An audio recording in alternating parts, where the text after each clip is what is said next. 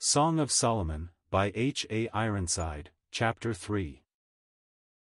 I sought him whom my soul loveth, I sought him, but I found him not. 1.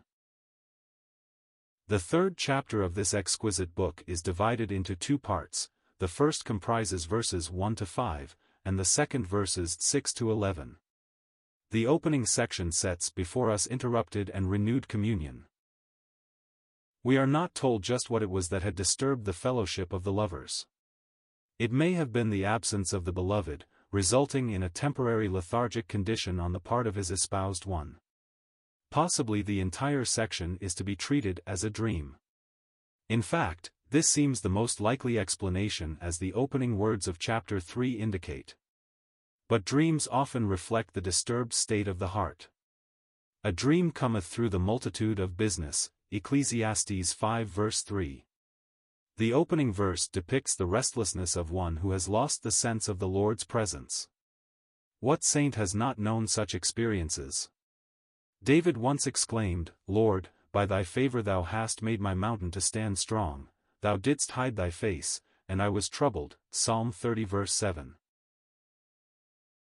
This withdrawal of the light of God's countenance is not necessarily in anger. Sometimes it is admonitory. It is love's way of bringing the soul to a realization that something is being cherished or allowed that grieves the Holy Spirit of God.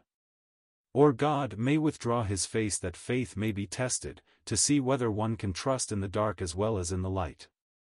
Rutherford's experience is depicted thus. But flowers need night's cool sweetness, the moonlight and the dew, so Christ from one who loved him, his presence oft withdrew. When Christ announced his going away to his disciples, he said, "Ye believe in God, believe also in me." John 14 verse 1. That is to say, as you have believed in God whom you have never seen, so when I am absent believe in me. I will be just as real, and just as true although to sight unseen. For though the soul may lose the sense of his presence, nevertheless he still remains faithful. He never forsakes his people though he seems to have withdrawn and he does not show himself. This is indeed a test of faith and of true-hearted devotion. We say, absence makes the heart grow fonder, but there is often greater truth in the old proverb, out of sight, out of mind. When the Lord as a boy stayed in the temple, even Mary and Joseph went on, supposing him to have been in the company. Luke 2 verse 44, they did not realize the true state of affairs. In this chapter of the song the bride feels her loss. She seeks for him, but he is not there. There is no response to her cry. For her, rest is impossible with this awful sense of loneliness. She must seek until she finds, she cannot be contented without him. Would that this were always true of us. But sadly, how often we go on without the assurance of his presence, yet we are so insensitive that we scarcely realize our loss. The bride, however, demonstrates energy, determination, action. She must find him who is all in all to her. Love abhors a vacuum. Only the sense of his presence can fill and satisfy her heart. In her dream, or possibly in reality, she leaves her mountain home and goes out in search of the object of her deep affections. She wends her way to the city and wanders about its streets and peers into every hidden place looking only for him. But at first her search is unrewarded. In fact, it is not until she tells others of her love for him that he gladdens her vision. Note the terms used: I sought him, but I found him not. I will seek him, but I found him not. 1-2. The watchmen, guarding the city at night, are surprised to see a lovely and apparently respectable woman going about at such an hour. But she turns eagerly to them before they can reprove her. She cries in the distress of her soul, "Saw ye him whom my soul loveth?" 3. The abrupt question conveyed little information indeed. To the prosaic guardians of the peace, it must have sounded almost incoherent. But to her it was all that was necessary. There was only one for whom her soul yearned. Surely they too would know his worth. But she gets no response from them.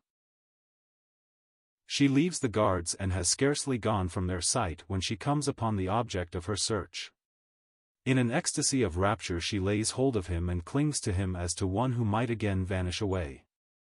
She brings him into her own home where she first saw the light of day.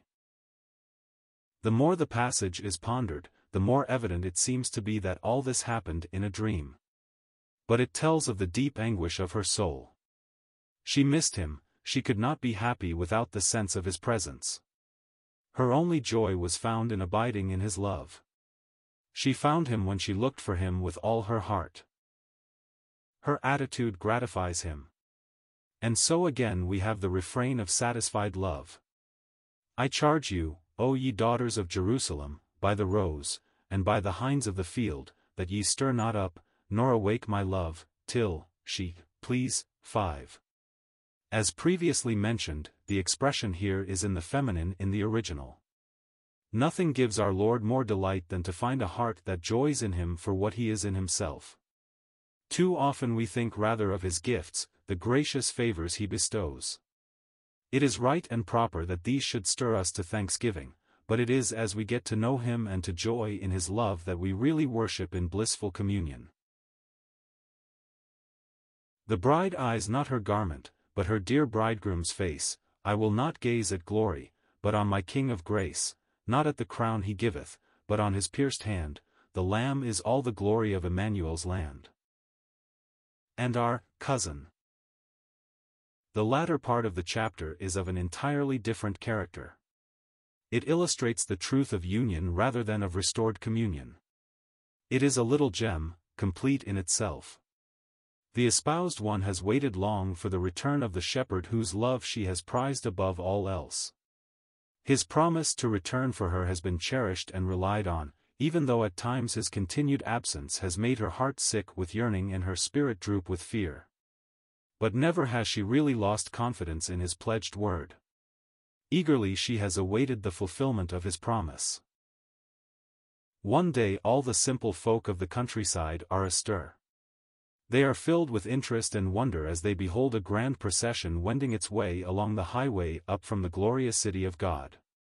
Outriders and trumpeters on prancing chargers herald the approach of a royal equipage. Who is this that cometh? 6. This is the question raised by every onlooker. Whose procession is this? Who travels in such grandeur and splendor? One can imagine the scene. No one can blame the curious conjectures as the peasants of the hills gaze with wonder on the advancing cavalcade. In the Hebrew the question is really, who is she that cometh? It is a bridal procession. But who is the honored maiden called to share the love of the king? Evidently at first they look in vain for a sight of her. Everything proclaims a nuptial parade, but no bride is really seen. The bridegroom, however, is clearly in evidence. It is the son of David himself. In excited admiration the wondering people exclaim, "Behold his bed, which is Solomon's." 7. The royal conveyance is recognized. 60 valiant soldiers guard their king as he journeys through the country. They are dressed in armor, each with his sword ready to defend his sovereign against any lurking traitorous foes. They move on in orderly array as the excitement among the shepherds and vinedressers grows ever more intense. Not often have their eyes been regaled by such a scene as this. Perhaps they will never see its like again. How magnificent, how costly is that royal carriage! It is the king's provision for the comfort of his bride. And that bride is half hidden among the rest of the country folk, not daring to believe that such honor is for her. All eyes are on the king. It is his crowning day, his nuptial hour, the day of the gladness of his heart. He has come forth to seek and claim his spouse whom he won as the shepherd, and to whom he now reveals himself as the king. There is no actual mention of the claiming of the bride and bringing her to the king. But it is clearly implied. He has come to fulfill his promise to make her his own. With deep and chastened joy she responds to the royal summons and takes her place at his side. So the procession sweeps on, leaving the bewildered onlookers gasping with startled amazement at the sudden change in the situation of her who had been through the years but one of themselves. It is a worthy theme for a song of songs. And most graphically it portrays the glorious reality which the bride of the Lamb will soon know when the Shepherd King comes to claim his own. He is coming as the bridegroom, coming to unfold at last the great secret of his purpose, mystery of ages past, and the bride, to her is granted, in his beauty there to shine, as in rapture she exclaimeth, I am his, and he is mine. Oh, what joy that marriage union, mystery of love divine, sweet to sing in all its fullness, I am his, and he is mine. How short then will seem the waiting time, how trifling the follies of earth that we gave up in order to be pleasing in his sight. How slight too will the sufferings of the present time appear, as compared with the glory then to be enjoyed. Do you think we have drawn too much on imagination as we have sought to picture the real background of these lovely lyrics? Let me ask, is it possible to mistake the picture when all Scripture tells the same story? What was the marriage of Adam and Eve intended to signify? What can be said of the servant seeking a bride for Isaac, and what of the love of Jacob as he served so untiringly for Rachel? What great mystery does Asenath, the Gentile wife of Joseph, illustrate? And what can be said of the love of Boaz for Ruth? Hosea, who bought his bride in the slave market, gives a darker side of the picture, yet all is in wonderful harmony. All alike tell the story that Christ also loved the church, and gave himself for it, that he might sanctify and cleanse it with the washing of water by the word, that he might present it to himself a glorious church, not having spot, or wrinkle, or any such thing. Ephesians 5 verses 25 to 27. Then she will be all fair in his eyes and one with him forever. It is written, For this cause shall a man leave his father and mother, and shall be joined unto his wife, and they two shall be one flesh. This is a great mystery, but I speak concerning Christ and the church. Ephesians 5 verses 31 to 32. Surely all this should speak loudly to our hearts, we who through grace have been won for one we have never yet seen.